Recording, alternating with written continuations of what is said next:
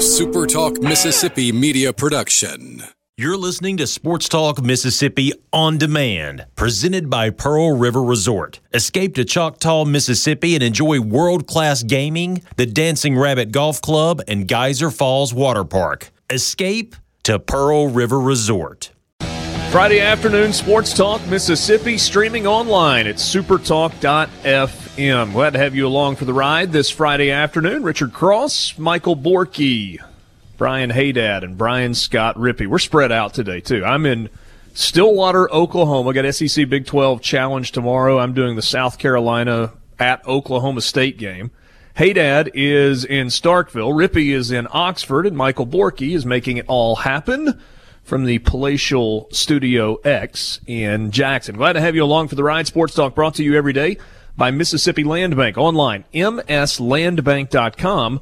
Mississippi Land Bank, where they know the lay of the land. If you are in the land market and you're in North Mississippi, well, then Mississippi Land Bank may be the way for you to go because they've been financing land for over 100 years. It's not just if you're buying property. It could be that you are building a dream home. It could be that you're building a cabin. Maybe it's a shop on a piece of land. Maybe you're doing something, some improvements to land. Mississippi Land Bank can help with all of that. You can find them again online, mslandbank.com, where they know the lay of the land. Happy Friday, Borky. Yeah, happy Friday. It's finally here, man. This was a long and slow week for me for some reason, but actually looking forward to watching college basketball tomorrow, which is something that I don't say very often. Yeah, and a bunch of games tomorrow. You got 10 games in the SEC Big 12 Challenge. You've got two big SEC games. Well, one big SEC game, two SEC games. Mississippi State and Auburn is the big one. That's happening tomorrow night in Starkville. We're going to get into that coming up a little bit later this afternoon. It's kind of strange when you think about it. Since about the third week of August, we had some form of football every single weekend. Last weekend, you had the championship games. The week before that, it was the division round. The week before that, you had the wild card round, and before that, it was the national championship game and all the bowl games before that. And then, of course, going in reverse, you had all of college football's regular season and the NFL's regular season. Now you've got this dead week, the week off between the end of all of football and then the grand finale of the football season, the Super Bowl, which comes up next Sunday night. Now, I don't know if you count the Pro Bowl, which is happening this weekend as football or not. I guess technically it's football this weekend, although I honestly couldn't tell you the last time I watched even one snap of the Pro Bowl. I have no idea where it's being played. Is it in Hawaii this year or is it somewhere else? Help me out, Rippey. I think it's Orlando. Yeah, I'm pretty sure they moved it, I think, beginning last year to Orlando in Camping World Stadium, right?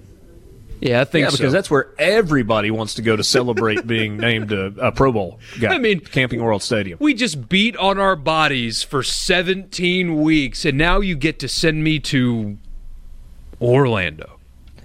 To be fair, I agree Hawaii's probably a little bit better, but as far as like a family-friendly thing, at least there's like the Disney thing going on. Not all bad.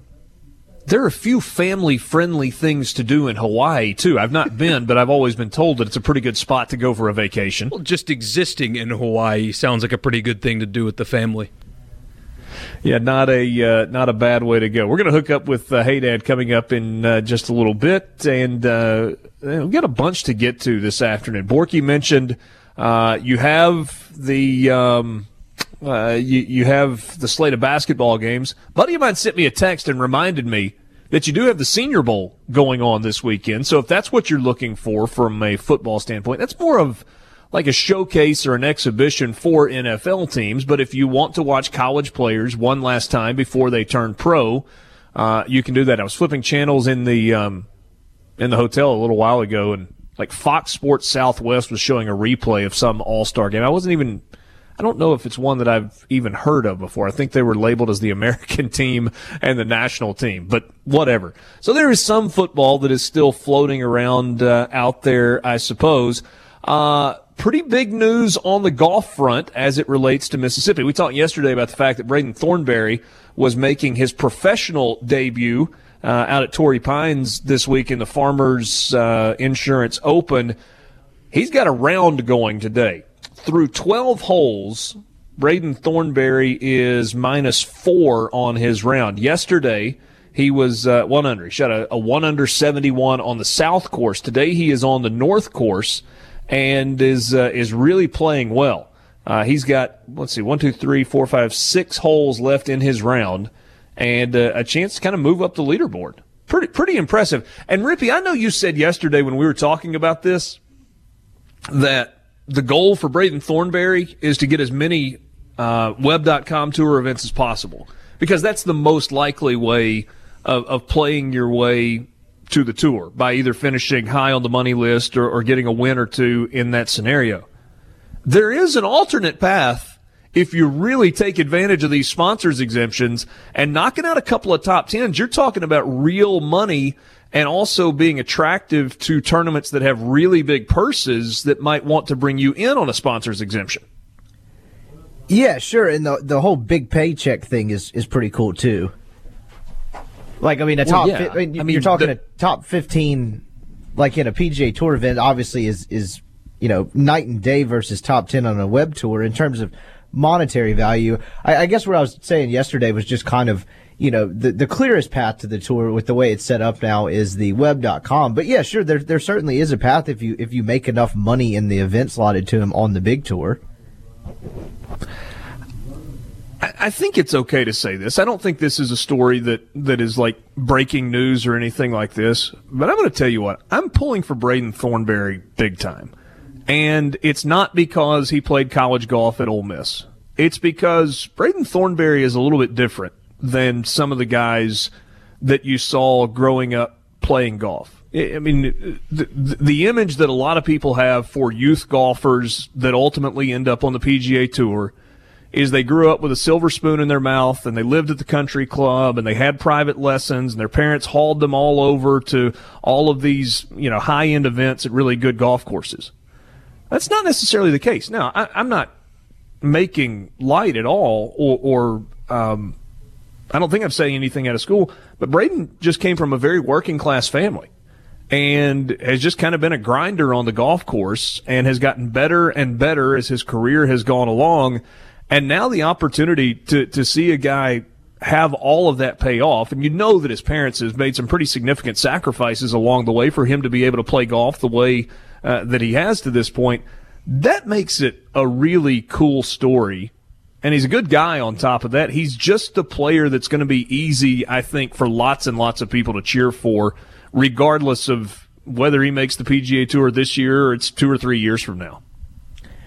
And his swing itself is kind of reflective of all of those things you just said, right? Because, you grow up in a day and age where all these kids have swing coaches and, it looks like it's kind of almost robotic and all of them look the same. And obviously his swing is very unique and, was made by him and him only.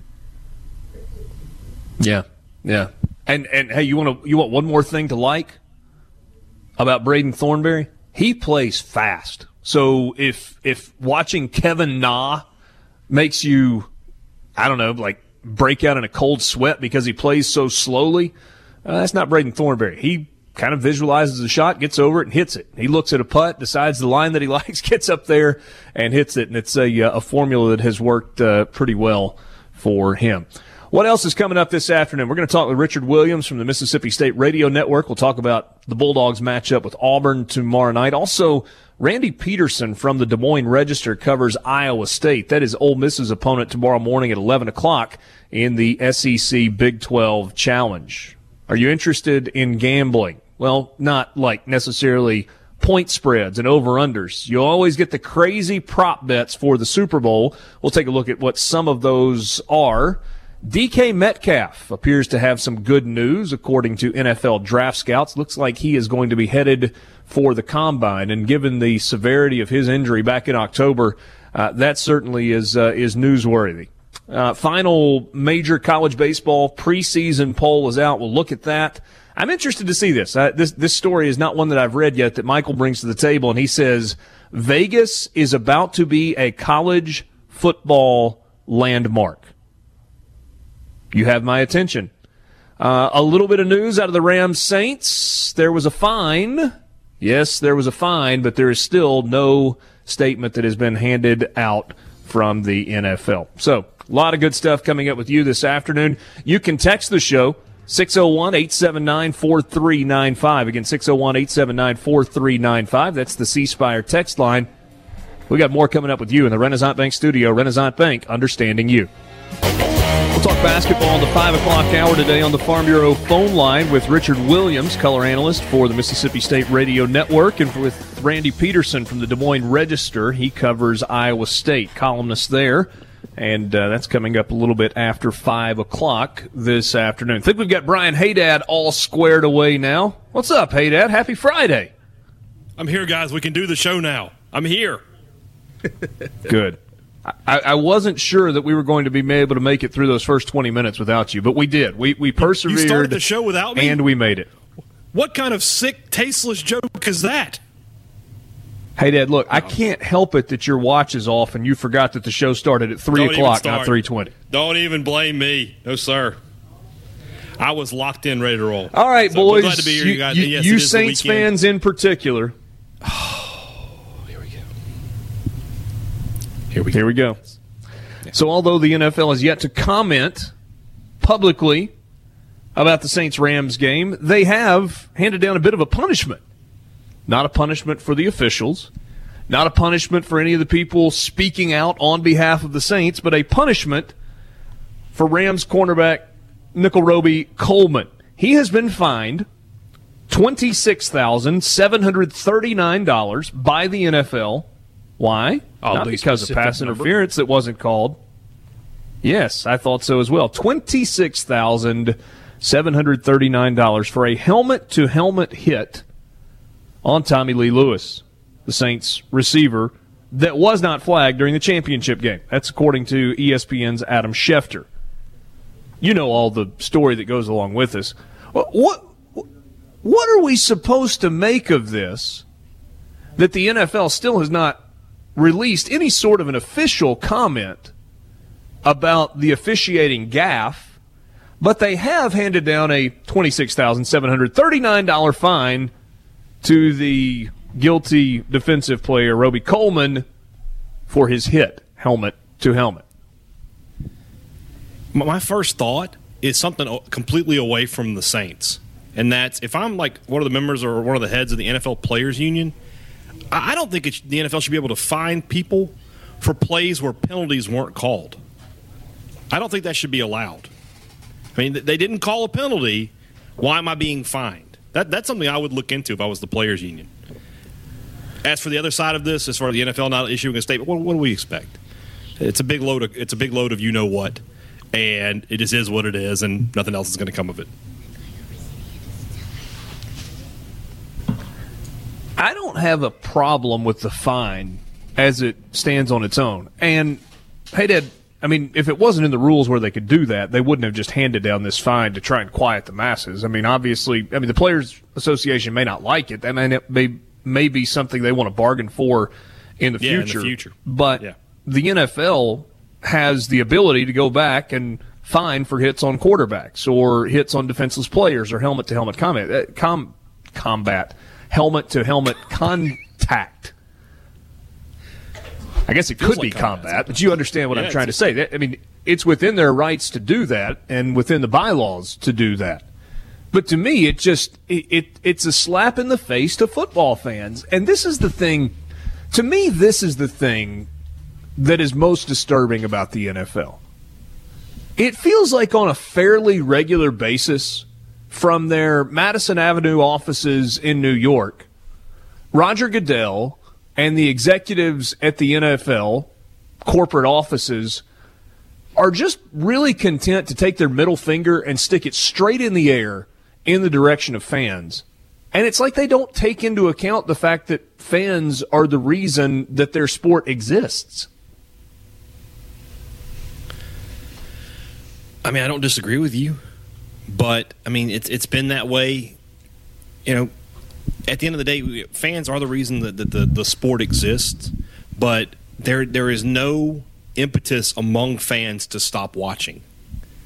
There just isn't. You know, I know that last year there was a lot of controversy about the national anthem and everything, and then this year ratings were up across the board. So unless people are going to stop watching the sport of football and make it clear that we're not watching because of this, nothing's going to happen. And that's true of every sport. That's true basically of any business, of any business that takes a political stance that people don't like. Until you hit them where it counts, which is in the pocketbook, who cares? Yeah, like Starbucks would be an example. They've made contributions to political organizations that lots of people that are conservative don't like. And there are a few people who go, you know what, I'm not buying Starbucks coffee anymore. But by and large, people want their cup of coffee from Starbucks. Yeah. And so are you going to cut off your nose to spite your face in order to take a stand? Well, I guess it decides you have to decide how committed you are to that stand. Rippy, do you have a thought on this with regard to the NFL handing down this fine but still not making a statement? I mean, y'all pretty much hit on it, but it does seem kind of silly. And it's like, in a way, it's like finding something that didn't actually happen, even though we all know it happened and it shouldn't have been a penalty. But within, like, the framework of the game, if it didn't get flagged in the game, it seems dumb to penalize him after the fact, particularly in a moment like that when everyone after the game is very upset about it not being flagged. But I don't know. And I imagine that this probably doesn't make Saints fans feel too much better. Like, this is not really a good consolation prize. Yeah. I had a feeling it was coming, though. I knew because he did hit him helmet to helmet, so I thought that there would be some sort of review on that. But, I mean, you're right. It's just sort of a really wimpy consolation prize. Nothing's going to come of it. So. It's an admission of guilt without actually admitting guilt. That's correct. It's like getting in a fight with your wife or girlfriend, and you were definitely wrong. But instead of saying you are wrong, you say something like, well, we should both do better. Or one of those, that's a power move.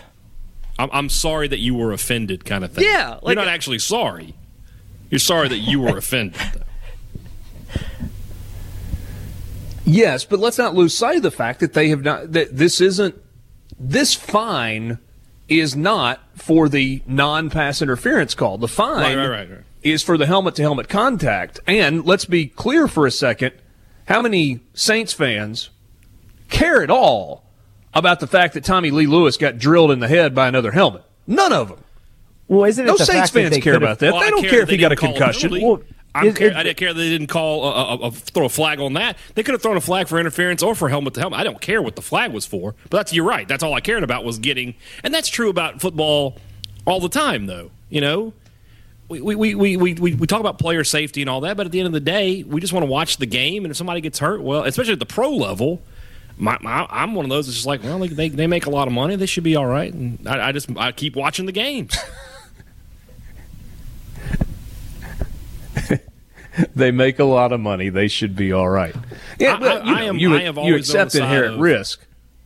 I've always been on the side of these guys are like the gladiators of old, man. Those guys didn't have the multi-million-dollar salaries and all that, but you sort of know what's, especially nowadays, as much education as there is about what football is and what it does to you.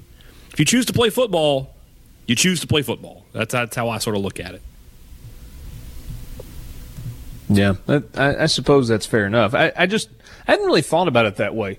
Saints fans, and this is not surprising, just wanted a penalty. Didn't care which one. You could not call the pass interference and people would be like, oh, that's really dumb. But you called the helmet-to-helmet contact, you got the personal foul, you got the first down, and you're going to the Super Bowl.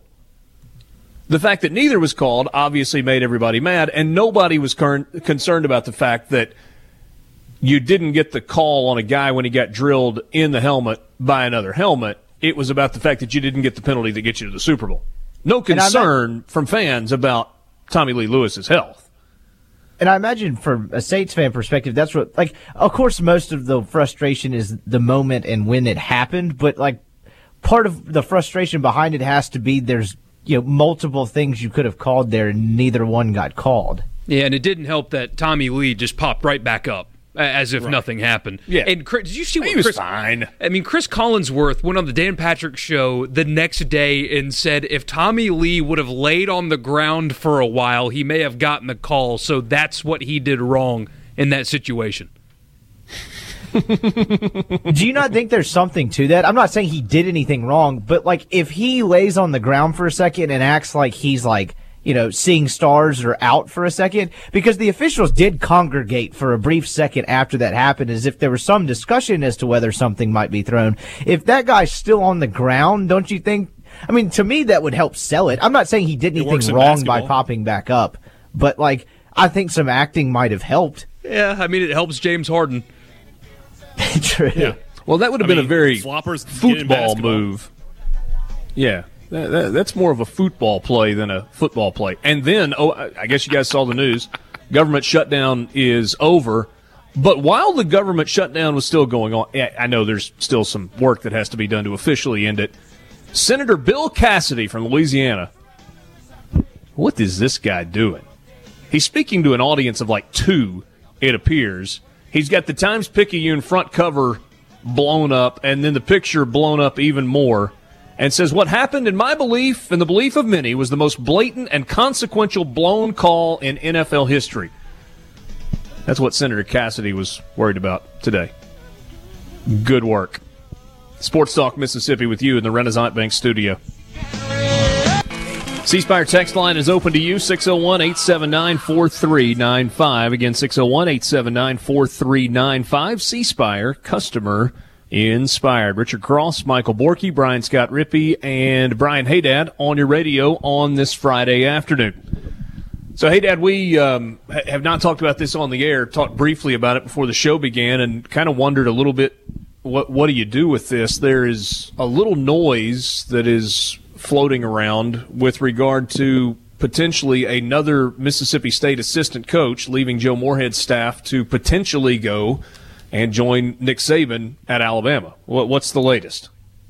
Yeah, there was a report earlier today from BamaOnline.com, the 24/7 site over there, and it looks like Brian Baker is at least, I guess we would call him a candidate for the Alabama defensive line coach's job. Now, that job is not currently open, but apparently the rumor mill over there expects that to come open after signing day, one of those classic moves where you sign a bunch of kids and tell them, hey, you're going to play for him, and then he's out the door, 5 minutes later. I don't know if he'll leave a pencil on the desk. I haven't gotten that information yet. Sure. That said, Baker, I know, from talking to MSU people today that he is in Starkville. He's working for MSU this weekend. MSU has a huge recruiting weekend. Most of their top unsigned prospects or uncommitted prospects are on campus this weekend, and they're trying to put the finishing touches on the 2019 class. So we would call Baker a person of interest or a candidate. I don't know if he's the top candidate. I don't know if he's the leading candidate, and I don't know if he's been offered the job, but I know that his name is out there in speculation to go to Alabama. All I know is that he's been on staff at Mississippi State for the last 3 years as the defensive line coach. He's got an NFL pedigree, and the defensive line's been pretty good for the last 3 years. Yeah.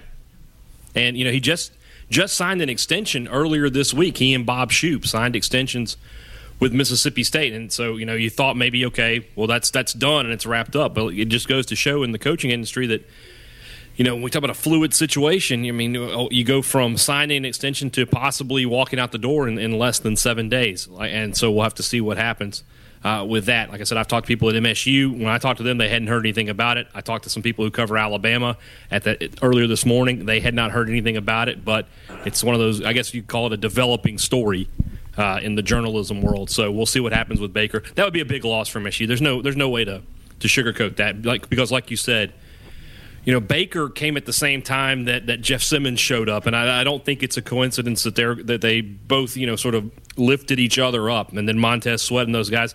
But when you look at MSU's defensive line this past year and the depth that they had and how good they were down to the 7th, 8th, 9th guy, those guys are the ones who are going to be starting this coming year. And I've gone on the record and said I don't think there's going to be that big of a drop off from this year to last. So Baker's a huge part of that, and he's well respected both by other coaches, by his players, by the fan base likes him. So yeah, it'll be a big loss if he is indeed headed to Tuscaloosa. Is his value more in coaching and developing or on the recruiting front? Coaching and developing. He's a good recruiter. Don't get me wrong. He's solid, but he really has done well. When you look at MSU's defensive line, like I said, when you tell me that, your starting defensive line is going to be, Kobe Jones and Chauncey Rivers and Fletcher Adams and Lee Autry, the guys who were the backups last year, and I'm telling you they're not going to be that big of a drop-off from Simmons and Sweat, who are both first-round picks. And I'm being honest about that. I'm not sugarcoating that or putting on the maroon glasses or anything. Baker is a really, really good defensive line coach. He knows how to develop those guys into SEC and then into pro players. I really, if I had to pick a guy who was the best at developing talent, because, Simmons was a 5-star guy. He was going to be good wherever he went. But, think about how dominant he was at times. I attribute a lot of that to Brian Baker. Who is the best recruiter on that staff right now?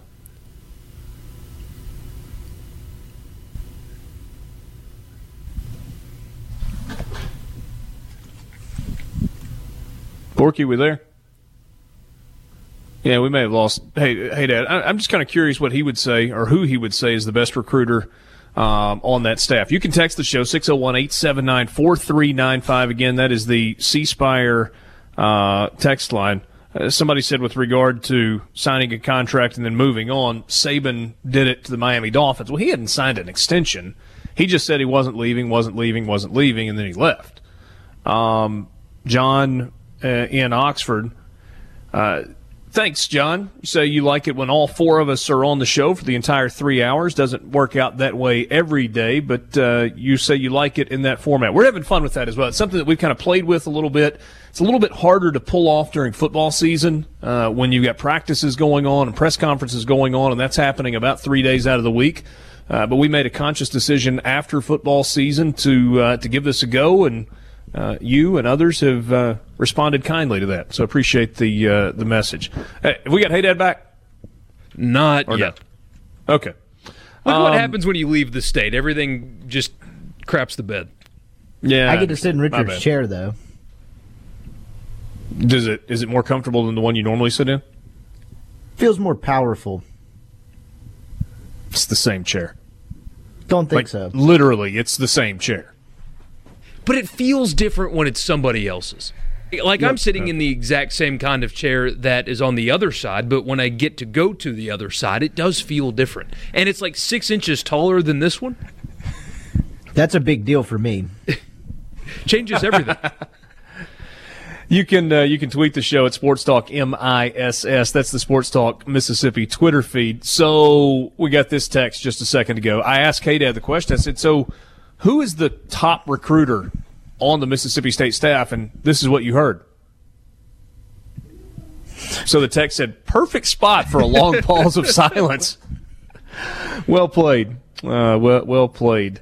Darren asked if you think that Saban has been courted by the new pro league. Maybe somebody had the courage to ask him. He's not interested in some developmental league or upstart league. You're talking about the most powerful coach in college football, one of the most powerful coaches in football, period.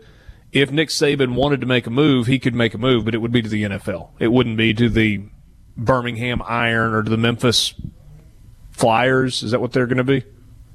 No, whatever the name Express. Is. Oh, I'm sorry. Memphis Express. That's right. Little play on a big company up there you may have heard of. Yeah, a little bit of a tip of the cap to FedEx. No question. So Super Bowl prop bets. We're not going to have time right now to get to all of these. Rippy, this is right up your alley, though, right? Gatorade colors and such? Yeah, and such.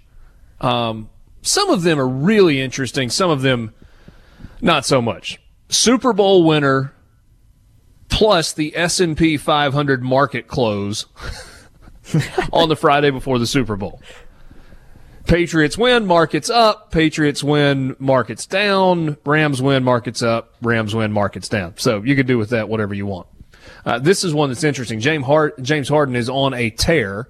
In fact, earlier this week, the total number of points set for James Harden in a game as a prop bet was 41.5. It was the highest individual player point total ever. He had 37 points at the end of the third quarter and did not play in the fourth quarter.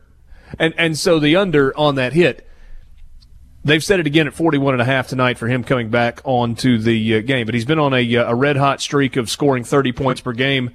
James Harden's streak or the Super Bowl, which will end first? 30-point consecutive games for James Harden or the actual end of Super Bowl 53? That's actually a really, really, really good one because Chris Paul will be back maybe this weekend, if not the middle of next week. Okay. So Harden won't feel like he has to do everything by himself. He went 3 consecutive games with scoring points without somebody assisting him on the point scored. 3 games without one of his buckets coming from an assist. I mean, that feels ball hoggish, but that's just the player he is. Yeah, that's kind of how they have to do it without Paul. I mean, there's other players on that team, but yeah, when Chris Paul comes back, that makes that one more interesting because he's had to do it all himself lately. Total number of tweets from Donald Trump on February 3rd, 2019. Over or under 6? Gonna go under. Because the government's back. Doesn't it all depend on whether or not he wakes up at 4 o'clock in the morning with something on his mind? Yeah, what is the content on Fox and Friends on Sunday morning? Yeah, good point. Price of Bitcoin at the end of the game, is it higher or lower than when the game began? All right, Rippy, this one's for you. What color Gatorade, Powerade, whatever the corporate drink is of the NFL, what color gets poured on the winning coach? Ooh. I'll go blue. Okay. Plus 400 the odds on that. The longest odds are for purple at plus 1,000. You bet $100. It's purple. You win 1,000. We'll look at some more of the Super Bowl prop bets when we continue with you in the Renaissance Bank studio. Renaissance Bank, understanding you.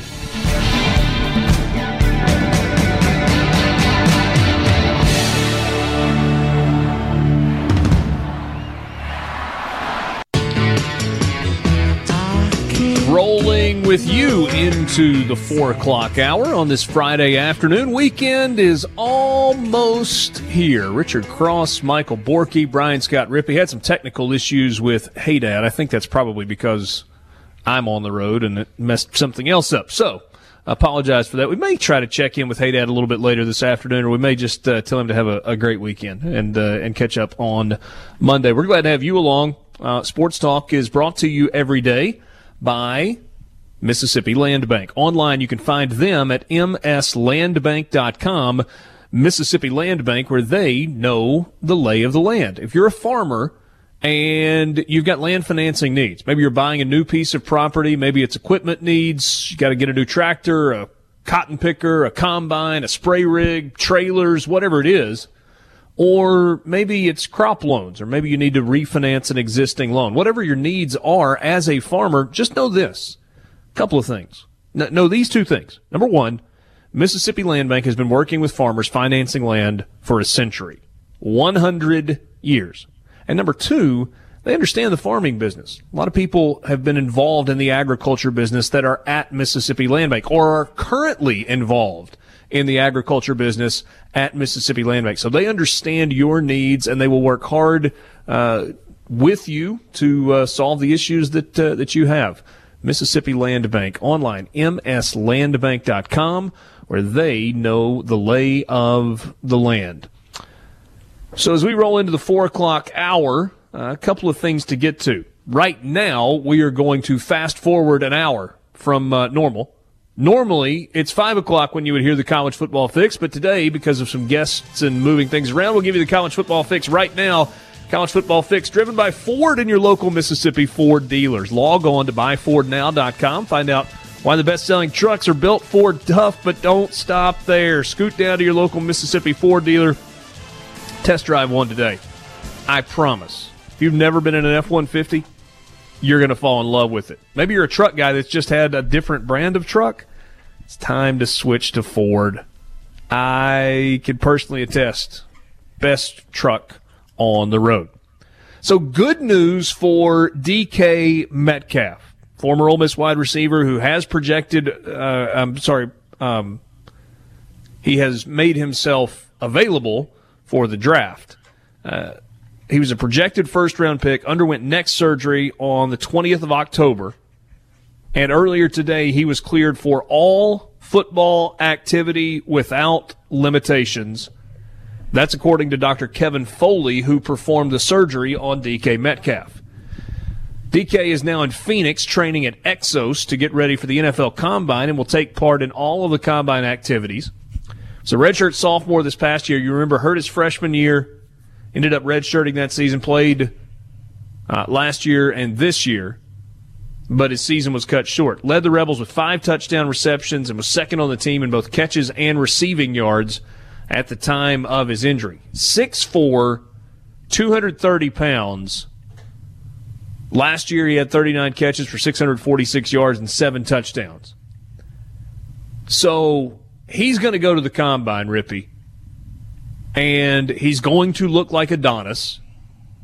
You know, they sometimes call it the Underwear Olympics, and he is, you know, he's going to look like that guy. And then he is going to presumably run a 4.440, and he's going to bench press 225 pounds, what, about 30 times? I don't know what his vertical jump's going to be. Probably pretty high. Crazy athletic. He's going to be a first-rounder, right? One would assume so, but I mean, to be fair, you never know with these type of things and teams' needs and that, but you would think so, right? Because this was the one big caveat when talking about how he's going to test if he's healthy, and it sounds like he's healthy.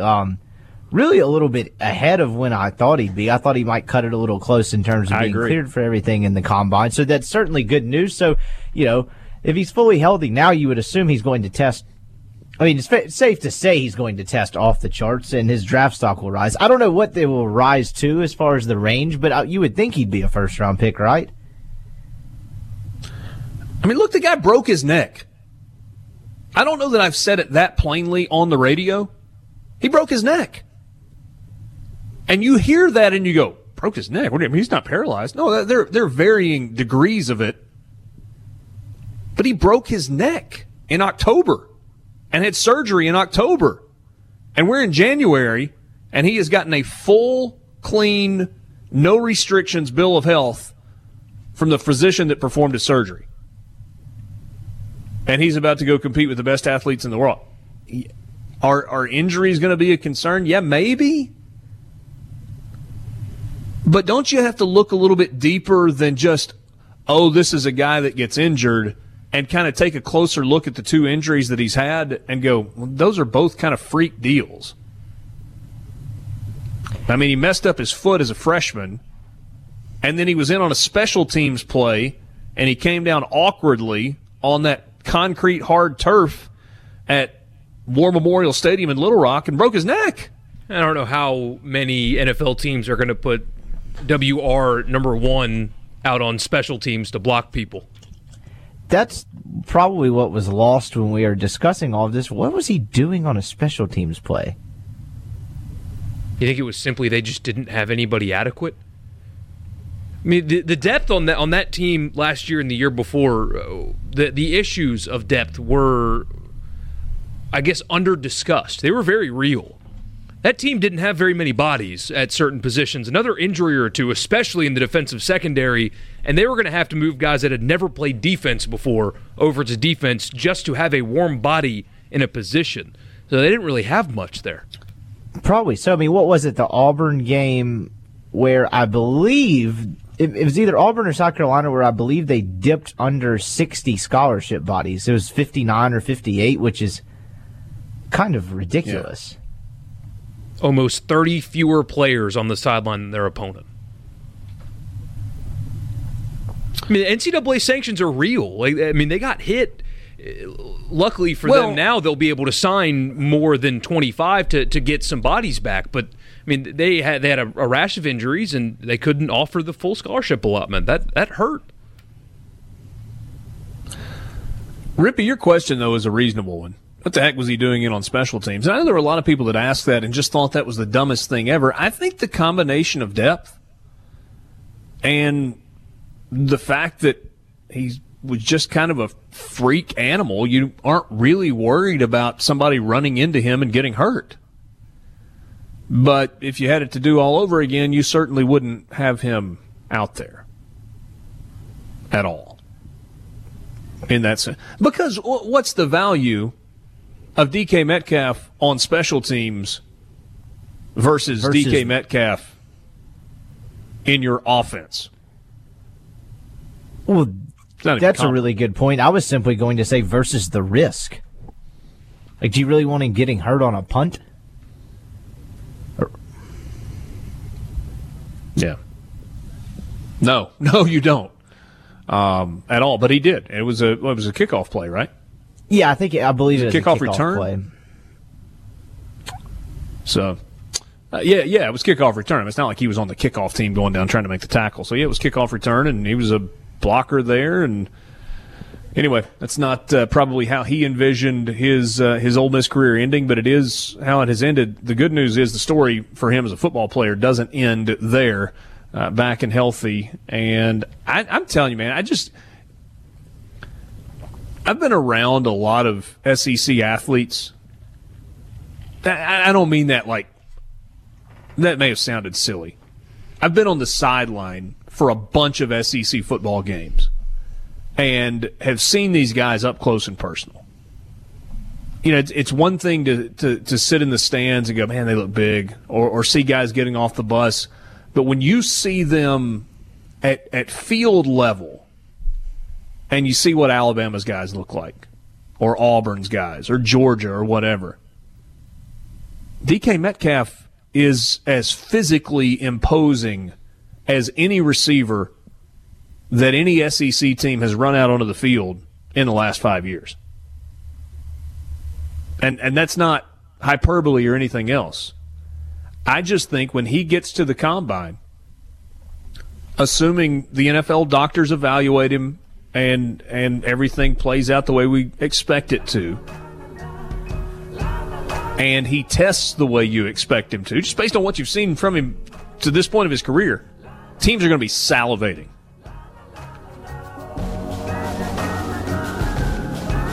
Would you call me crazy if I said he ends up being the first wide receiver taken? Not even a little. If he tests, he should test very well. He's going to shoot up some boards. If he was able to maintain shape, recovering from a broken neck, which I've been there, I know how hard that is. He will shoot up draft boards because the lack of production, because of his injuries, have hindered people's ability to watch him and the physical freak that he is. Once he shows everybody, he'll shoot right up.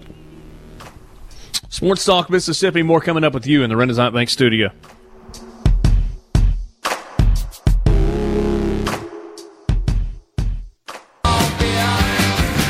Back with you, Sports Talk Mississippi, streaming at supertalk.fm. Friday afternoon, rolling into the weekend. Weather's going to be a little better, like for a couple of days, isn't it? I left it behind, and the sun was not up when I flew out of Memphis, so I missed it out. Has it been a little better today? Yeah, and the weekend's going to be okay, and Monday especially will be nice for the first time in what feels like forever, but there's some kind of cold wave coming down from Canada where it's going to be like negative 65 in Minnesota, but it's going to push all the way to, yes, I'm serious. I saw the graphic today watching the news. It's going to be in the negative 60s in the United States early next week. And it'll push all the way down here to where there's like a snow threat, and it's going to get really cold, like into the teens here in Mississippi early next week. Oh, yeah, this is good for if you've got allergies or sinus issues. And I know doctors sometimes will say, oh, weather change doesn't actually have anything to do with it. I think that's a bunch of hogwash.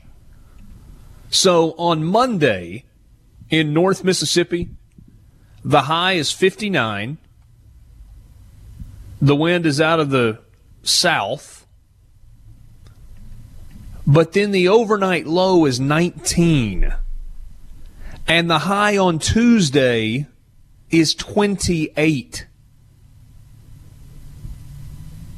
Don't you love when the weather is not allowed to drink yet?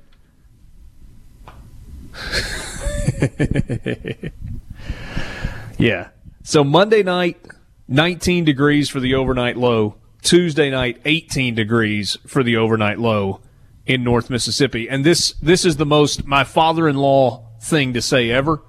So if you got like outdoor hydrants and whatever, need to make sure you get some of those little styrofoam cover things for them. Go ahead and take care of that before you get to Monday. Because if you wait until Monday night when the overnight low is 19 and you find yourself outside trying to put those little rubber band things around the hydrant knobs, you really feel like your fingers are going to fall off. Mm-hmm. And that's personal experience speaking. Gary Meridian tells us to get our bread and milk. I don't see any snow in the forecast, though. No, maybe it's changed. I remember 2 days ago it said we were supposed to get snow here in the metro area, but that has changed to where it's just going to be a cloudy day where it doesn't get above 30. Lovely. David in Oxford sends us a text message on the C Spire text line. It says, "Go home, Mother Nature. You're drunk." If only we had just one hill where we could ski down. Just one. That's all we need. The entire state. Just one. We don't have to call it a mountain. Just one ski slope that we could use. Even when it gets that cold, most of these ski slopes make their own snow, right? So when we have that 30-degree day, how much fun would it be to road trip up to the hill and actually ski in Mississippi? Borky, I got a buddy that skied on the Ole Miss campus a few years ago. Yeah, but even though like it's the hill over hills behind the Student Health Center, he got his skis out. You know, he's a big ski guy and went at it. I know it's not exactly what you mean, though. No, I'm talking like an actual ski slope. Yeah. So David in Sauché tells us that he has picked up his Super Bowl prop bet booklet. It's from William Hill Sportsbook. It's 10 pages of small print. 10 pages of prop bets. And you wonder how it is that Vegas and sports books and casinos and build those great big buildings with all that flash and bling. And that's probably it. Rippy, I think I cut you off. What were you saying? No, I was just trying to think of the logistics of the ski slope. I was trying to figure, you'd need a mountain in this state first, right? Well, yeah.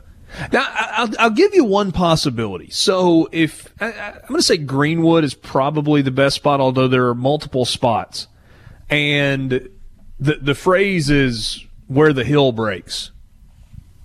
So when you go from the hills of north and central Mississippi into the Mississippi Delta, there are a couple of spots.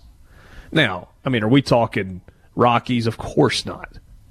But if you got a good, smooth ice, snow, mixed, if you got to that spot on the road kind of where the hill breaks in Greenwood and goes from kind of up on a bluff, nice gradual slope down into the flatlands of the Delta, that might be a spot where you could pull it off. Any investors, give me a call. We have a text message that says ski Iuka. Here's a suggestion for Blue Mountain. And then Greg points, okay, so kind of gone off the rails here, but that's okay. That's fine. It's Friday. So I'm married into a family that was in the Delta. All my family's in Oxford now. Jane's parents moved to Oxford. But when we were dating, Jane's family still lived outside of Clarksdale, out at Moon Lake.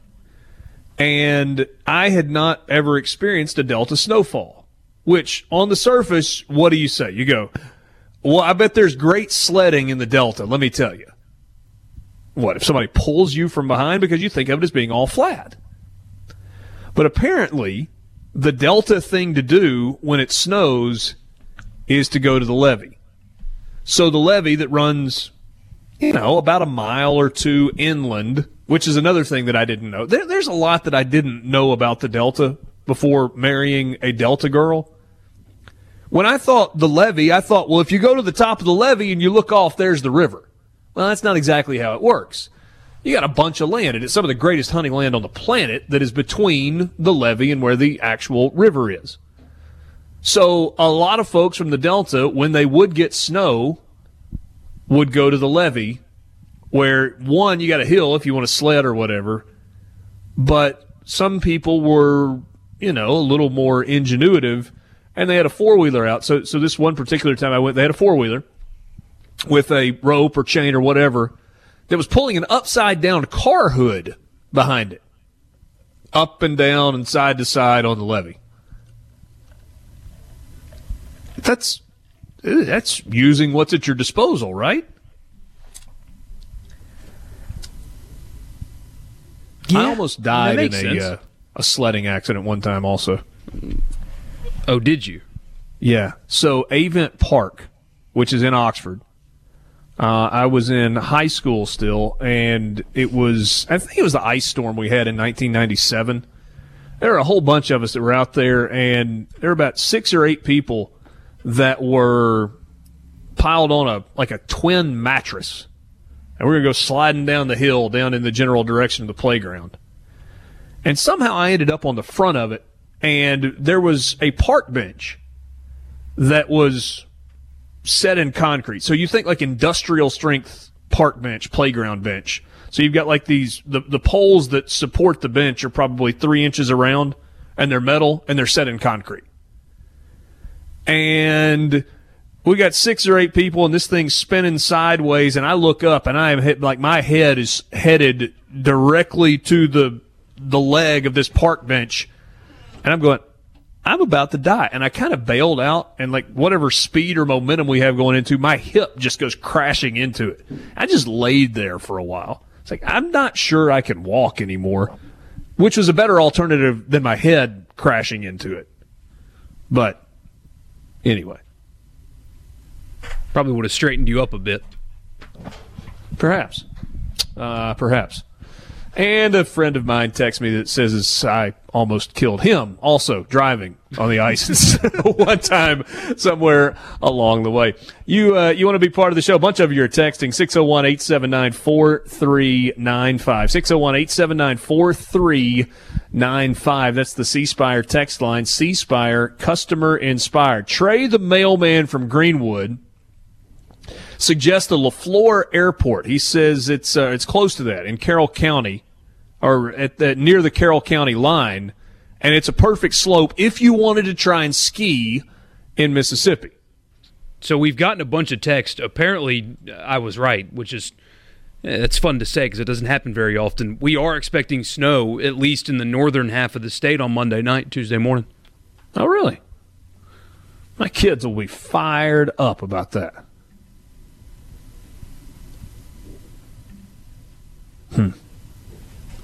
Rippy, you're just hoping class gets canceled, right? That would be nice. We did have a snow day one time, and I got pulled on the back of like a rope, like in this like plastic container, because I was the smallest around our apartment complex, like on a truck, and then we hit a speed bump and the whole thing destroyed. The last time we had a good snow, we were in the park, and like there's a trail that goes all the way around it. It's an asphalt trail, the walking park. And over on the backside of the park, there's kind of a good hill that goes down. And I thought, you know what, I'm going to really get some momentum. I had one of those plastic sleds. I didn't have any gloves on for whatever reason. So I took a flying leap. I was going to dive head first. Well, I didn't know where exactly the asphalt path was. Knuckles hit the asphalt path. I get to the bottom, kind of pick up my hand. All of a sudden, we've got nothing but red snow beneath it. You got to be careful when it's snowy and icy.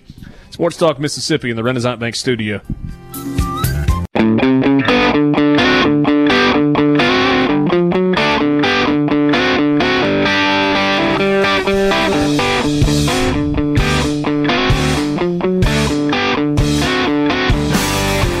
All right, give me the Braden Thornberry update as he has just finished up his second round in San Diego at Torrey Pines. Yeah, he shot a bogey-free 67 today on the North Course. Just an excellent round overall. He went out in 32, 4 birdies, obviously no bogeys, and then came in just at 1 under, but still finished at 67. He has, in this round, moved his position 50 spots, so he's now tied 24, 3 shots ahead of the cut line. So very easy made cut in his first PGA Tour event as an actual professional.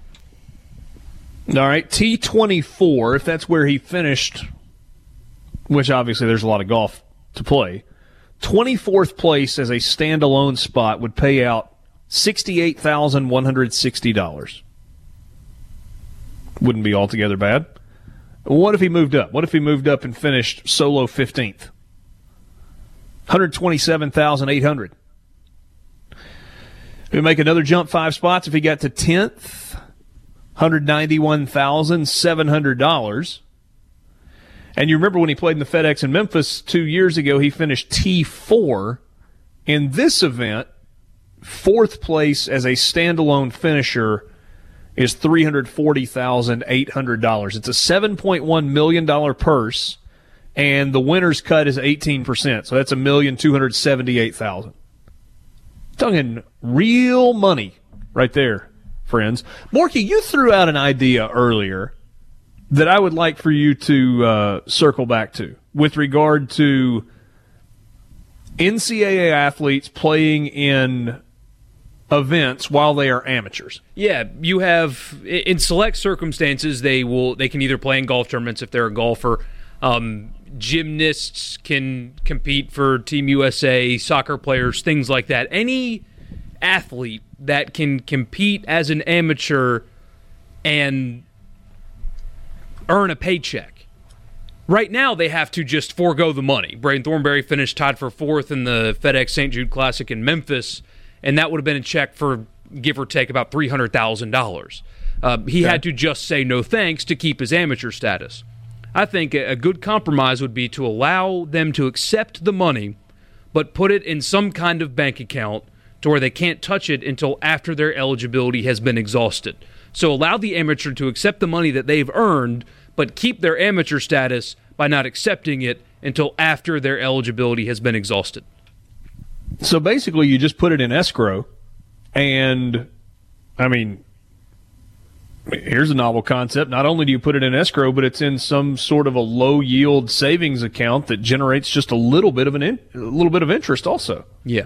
Like that swimmer, Katie Ledecky, I think was her name, where she was winning. Yeah, Michigan. Well, she was winning gold medals by, impossible to believe lengths, and she could have signed all kinds of endorsement deals. That would have been a perfect example. She earned it. She's competing at the highest level, but still wants to go to college. Allow her to represent her country and be an Olympian, reap the benefits of it, but keep her amateur status by putting it in escrow, like you said, and wait till she's done with college.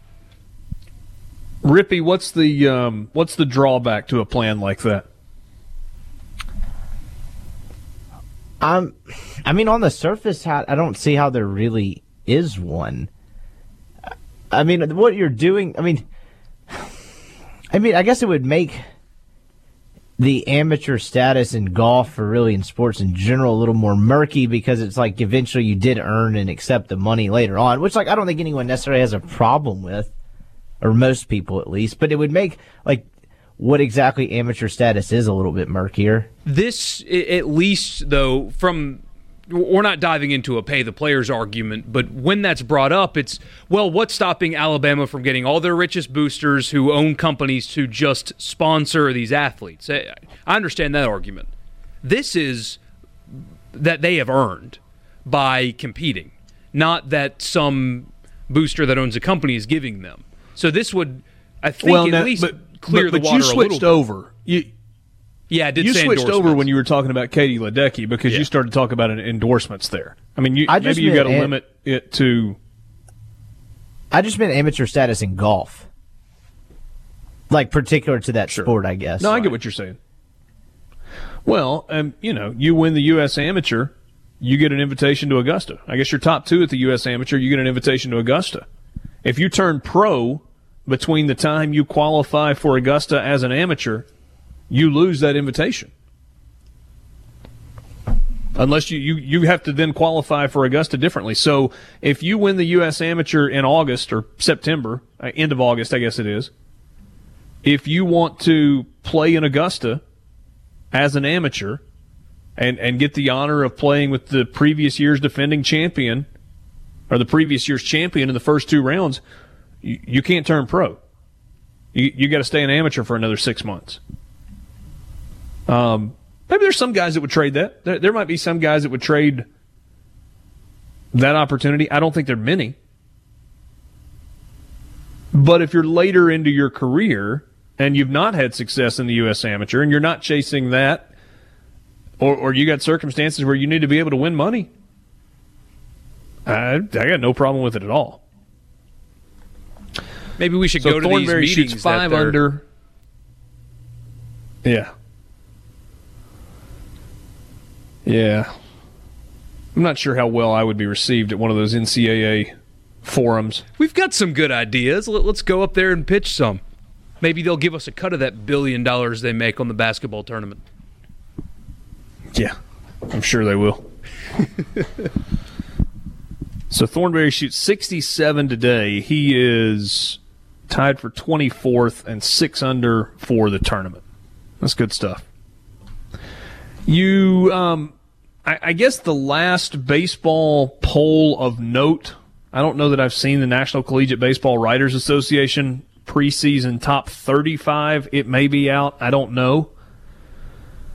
But the coaches poll has come out, and the combination of LSU and Vanderbilt at the top remains. I think every single poll has either LSU 1, Vandy 2, or Vandy 1, LSU 2.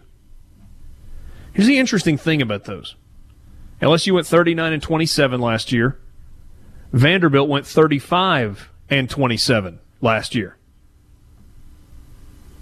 But those are projected to be the top 2 teams in the country. Vanderbilt was really young last year. LSU fought some injuries. Texas at number 3. Then it's Texas Tech at number 4, who we've talked about. Mississippi State will face in Frisco in week 3. One of 3 teams. Texas Tech, Sam Houston State, and can't remember the third. Reigning national champs Oregon State at number 5, then North Carolina 6, UCLA 7, Louisville 8, Stanford 9, and Ole Miss number 10. So out of the preseason top 10, Ole Miss will face LSU 3-game series, Florida in a 3-game series, and Louisville in 2 midweek games. Arkansas is number 12. Georgia is 13. Mississippi State is 15. We've also got Auburn in there at number 20. And looks like that rounds out the SEC teams. Southern Miss would have been 27 if it kept going. They are second in the others receiving votes category. Southern Miss coming off a 44-18 year. And they would be 27 in the coaches poll going into the season. Guys, I don't have all of the polls in front of me, but if you took all the polls that are out there and you averaged Ole Miss's, you got like a composite ranking for Ole Miss, what would they be? 12, 13? Somewhere in that neighborhood. Yeah, 12, 13. Okay.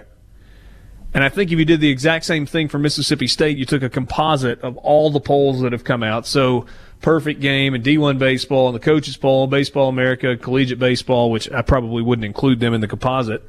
I think Mississippi State would be about 16, I think. 15, 16, 17, in that range. And then Southern Miss, from a composite standpoint, would kind of be in the others receiving votes category, so just outside the top 25. And so with good reason. Let's get that snow in here this weekend. Let's deal with those 28-degree temperatures and the overnight lows of 18. Let's do that this weekend and next weekend. But then after that, get out of here because it's baseball time. Yeah, just today one was the first official day of practice. Well, as the National Weather Service has been saying for a while, opening day in baseball has to be cold. Isn't that right, Richard? No, that's not exactly. I think if you will look at the historical data, you usually get a break on opening day. 70 and partly sunny for opening day. And then, the rest of the weekend's a little bit of a crapshoot. I mean, it might be 40 on Sunday. You're not buying it, are you? I believe you. We're really close to being able to get a long-range forecast that will include opening day. Really close. 3 weeks from today, college baseball. Welcome back.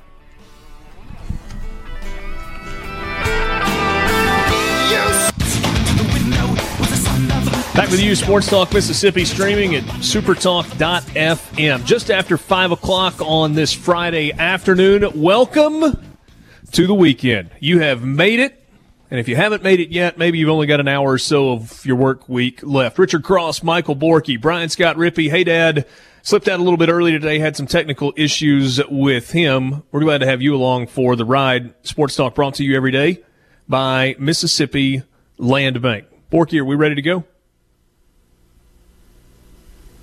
All right, let's go to the Farm Bureau phone line. Check out favrates.com and go with the home team and check in with the man who has a great eye for what's going on the floor, especially with this year's Mississippi State basketball team. Richard Williams, color analyst for the Mississippi State Radio Network. Richard, happy Friday. Thank you, Richard. Same to you. And I wish my eye was as great as you say it is.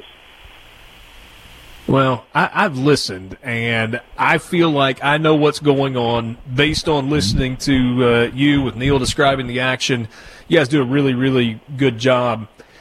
What's Mississippi State got to do to make folks feel like things are going the way they thought they were going to go? Well, yeah, I think there are a couple of things, Richard. I think the long three-point shots that the Bulldogs settle for sometimes, that's just, it's not fun to watch sometimes for the fans. 40% of Mississippi State field goal attempts are three-point attempts. Now, that's not bad if those three-point attempts are open three-pointers, if they come after some penetration, drawing the defense and pitching it out to an open shooter, or a really good shooter coming off of a down screen or a double screen.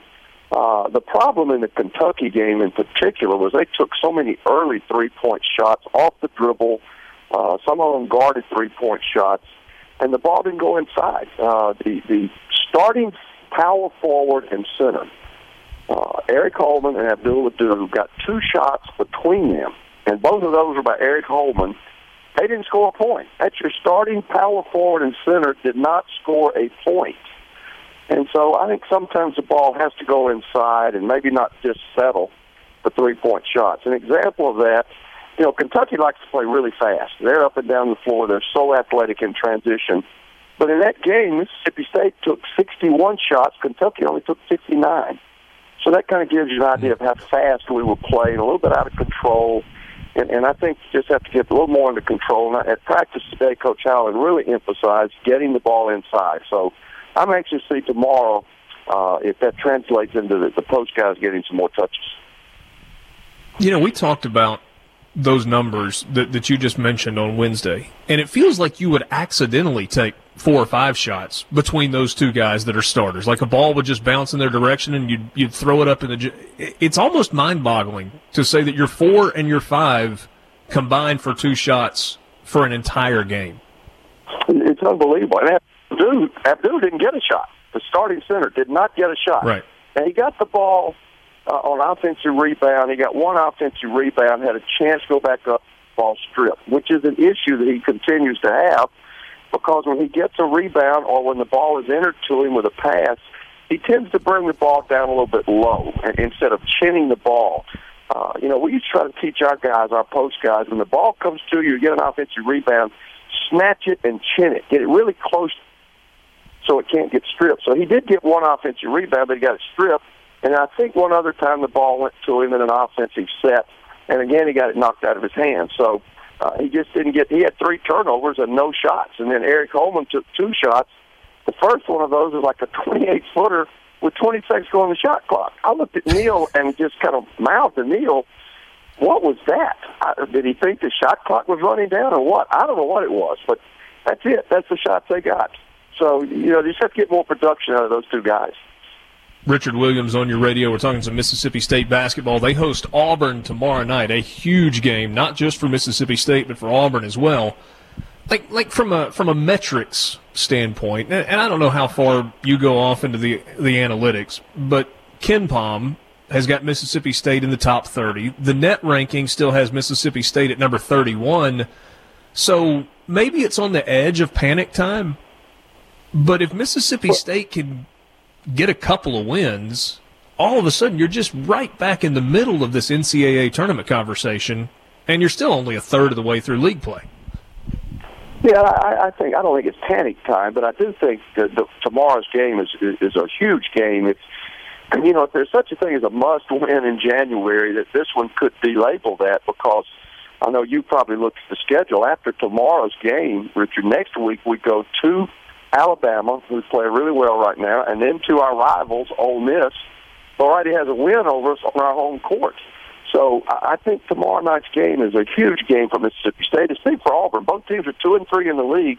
Tomorrow night after this game, one team is going to be 2 games under 500 already in league play, and that's not good because these are supposed to be 2 of the top 4 teams in the league going into the season. Now, sometimes those preseason prognostications don't work out so well, but just on paper, both teams are experienced, got a lot of players returning. Mississippi State has everybody returning. Xavier Stapleton replaced him with Reggie Perry, a McDonald's All-American. So, it's a critical game for Mississippi State tomorrow night.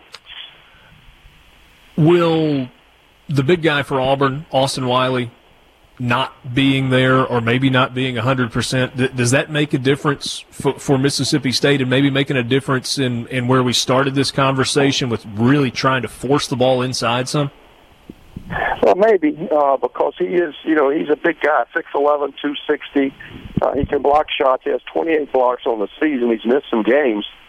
So he's a force around the basket. And when Mississippi State scores a lot of points in the paint. Now, I don't mean to imply we don't score points in the paint, but it's not throwing it to our post guys, and it's not drawing fouls. It's driving the ball to the basket, in particular Quindary Weatherspoon, or scoring in transition. So we get points in the paint. But my issue is the three-point shot. We've talked about 40% of our shots are three-point field goal attempts.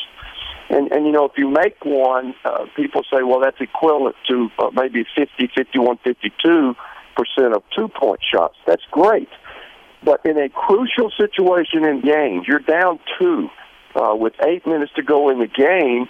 Do you want to take a quick shot where the chances of missing it are 6 out of 10, or try to get it inside where the chances of making it are probably 7 out of 10? And that's why I think you got to have some kind of post-up game in those crucial situations. And Austin Wiley probably would take away some of that post-up game and him not being in there. But now they still got a couple of guys who can block shots. I mean, they're very athletic. Yeah. McLemore and some of those guys are big-time jumpers, so they can still block shots. But I think if Wiley doesn't play, I do think that's an advantage for Mississippi State. Richard Williams on your radio. We're talking to Mississippi State and Auburn. You got to see that Kentucky team up close, and it felt like they kind of turned it on down the stretch. How good do you think they are, maybe in comparison to where they were at the beginning of the year and where they could be when it's all said and done? They're really good. I mean, they're really good. Of course, they've got so many freshmen, and it just takes a while for those freshmen to acclimate themselves to college basketball. The 2 wing players are freshmen. Hero and Johnson are fabulous players. They're fantastic. And Hero can really shoot it. And then Johnson's a great athlete. They've got a point guard, this Hagans, I think his name, Ashton Hagans. Right. He's like a one-man fast break. He's so fast and quick when he gets the ball. And he's not typical of a lot of young players, Richard. He doesn't look for a shot, believe it or not. He's one of the few guys I've seen come into the league as a freshman not looking for their shot all the time. He's looking to get the ball to the other guys, and he is really, really good. And then they've got P.J. Washington, who's a sophomore, 6'8", 230. They just have great size. Travis, who transferred in from Stanford. Price, all Big 12 player or Pac-12 player out there. So they have size, they have speed, They're athletic, and they're getting better because the freshmen are starting to figure it out and respond to Calipari's coaching. You coaches always give us the you can only do one game at a time thing, and I've always had trouble kind of wrapping my mind around it. But this year in the SEC, if you focus on anything other than the game in front of you, and I'm saying this by looking at the next 6 on the schedule for Mississippi State: Auburn at home, at Bama, at Ole Miss, LSU at home, Kentucky at home, Alabama at home. That is a daunting 6-game stretch. There's no question about it, and I think most coaches say, "Well, we look at it one game at a time." I don't think they're being truthful when they say that. But coaches know the schedule. I promise you, they know what's coming up. But when they say we do it one game at a time, that normally means we're preparing for one game at a time. Although they may do some things preparing for another opponent defensively, or maybe put in a special play they think will work against somebody without telling the team that that's what they're doing. So they are preparing for the next game. The coaches know the upcoming schedule. I can promise you that. Yeah, it's a challenging one for Mississippi State to get started tomorrow night at home against the Auburn Tigers. Richard, always appreciate your time. Try and catch you on the radio tomorrow night. Thanks a lot. That's Richard Williams, color analyst, alongside Neil Price on the Mississippi State Radio Network. Bulldogs and the Auburn Tigers tomorrow night at the Hump. We got more coming up in the Renaissance Bank studio.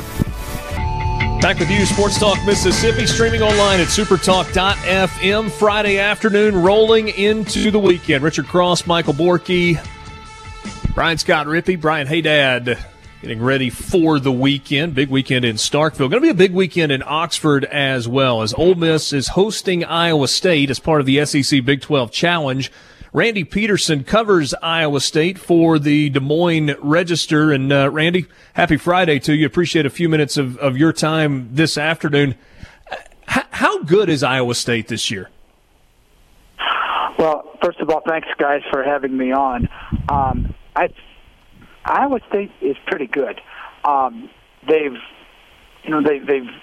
reached 14 or 14 victories right now without Lindell Wigginton, their best player last year, being on top of his game. He's missed 10 games because of a strained right foot, but he's been back for 7 or 8 games, and nonetheless, he's not been playing like he played a year ago when he was one of the top freshmen, or maybe the top freshman in the Big 12 Conference. He's not even starting right now. And you can make that case for Cameron Lard, Iowa State's 6'9" post player, who was one of the top post players in the Big 12 last year. He's a shot blocking machine, a rim protector, as they call it.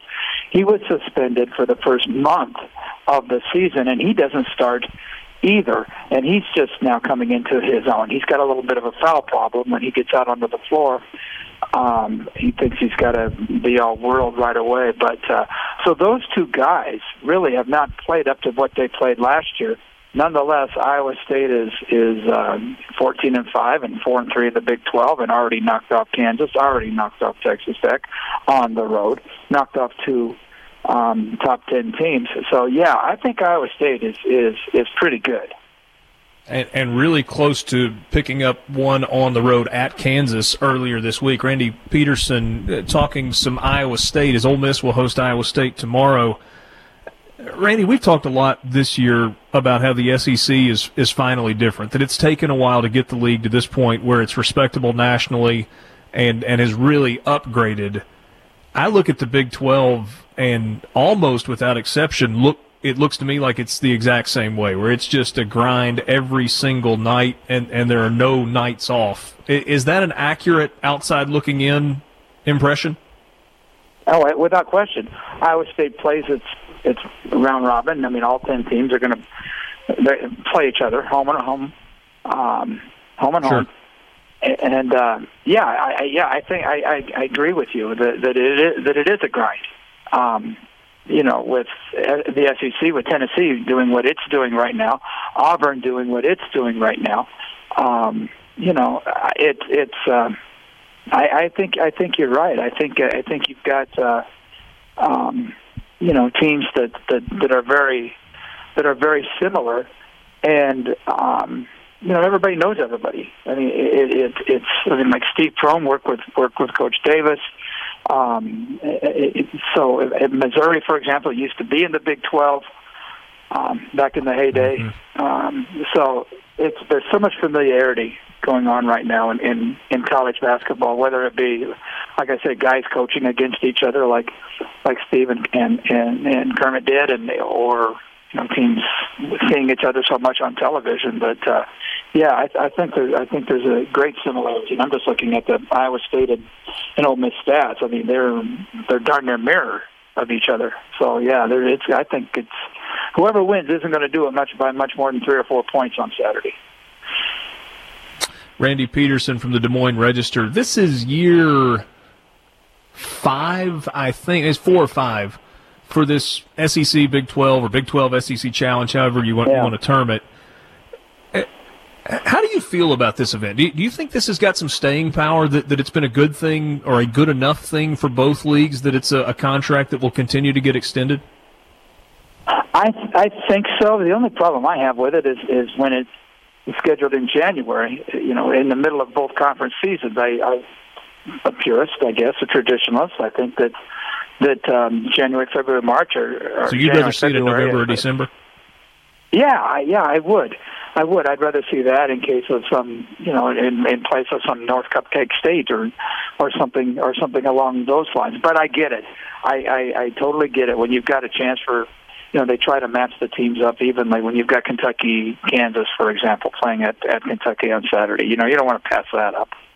It's and ESPN's been pumping the heck out of it all week, and they will. I think I would guess that their game day setup is. I think it's probably at Kentucky tomorrow. Yeah, so in that respect, it's wonderful from a standpoint of publicity, and for a lot of teams, it's a chance to build on an NCAA resume. For example, if Iowa State should happen to be successful tomorrow, it would be Iowa State's third top 25 win and second on the road.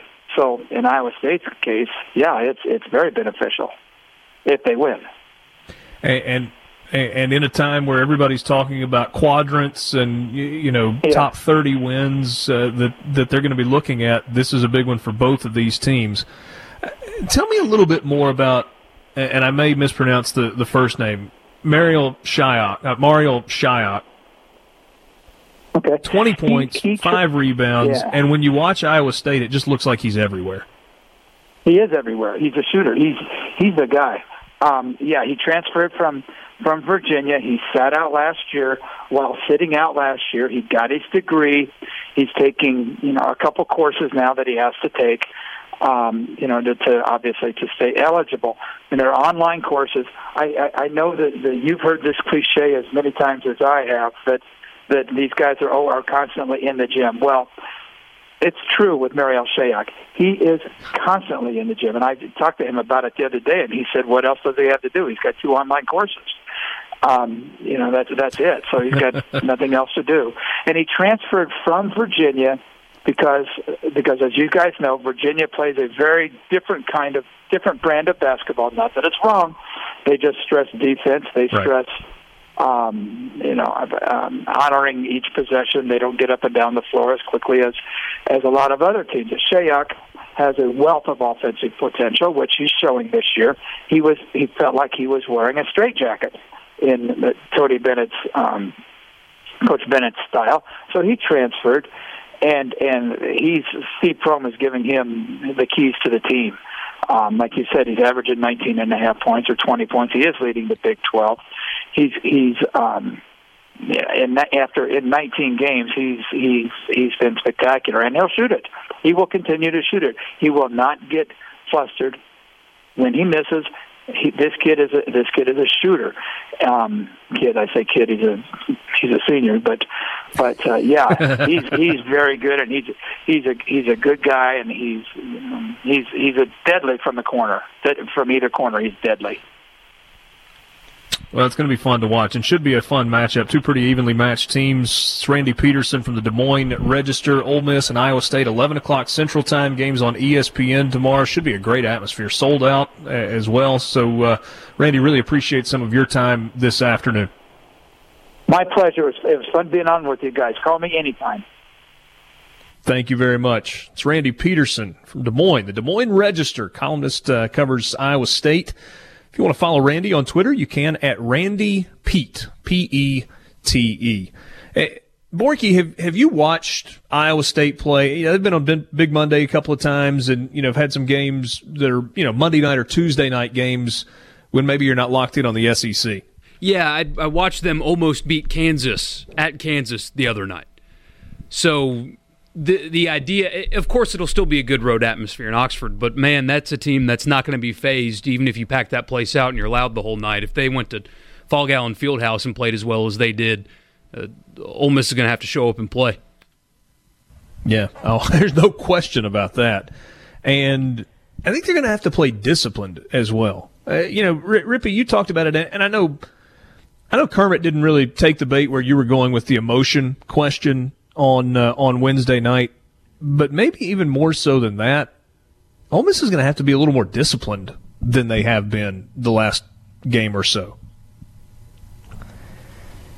Yeah, I would agree with that, and I'm not sure how much though that translated to what happened Tuesday night, though. I mean, they just got killed inside and really kind of bullied and pushed around a little bit by a physical team that really wanted to win.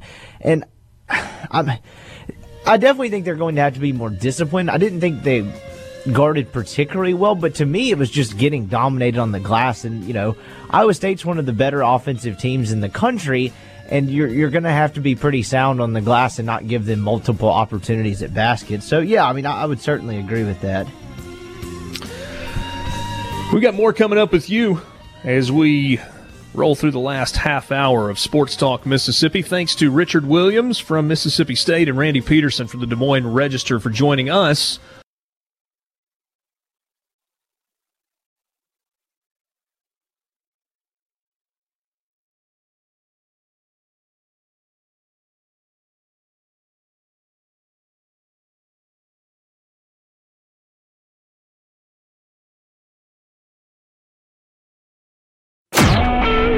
Super Talk Mississippi Media Production.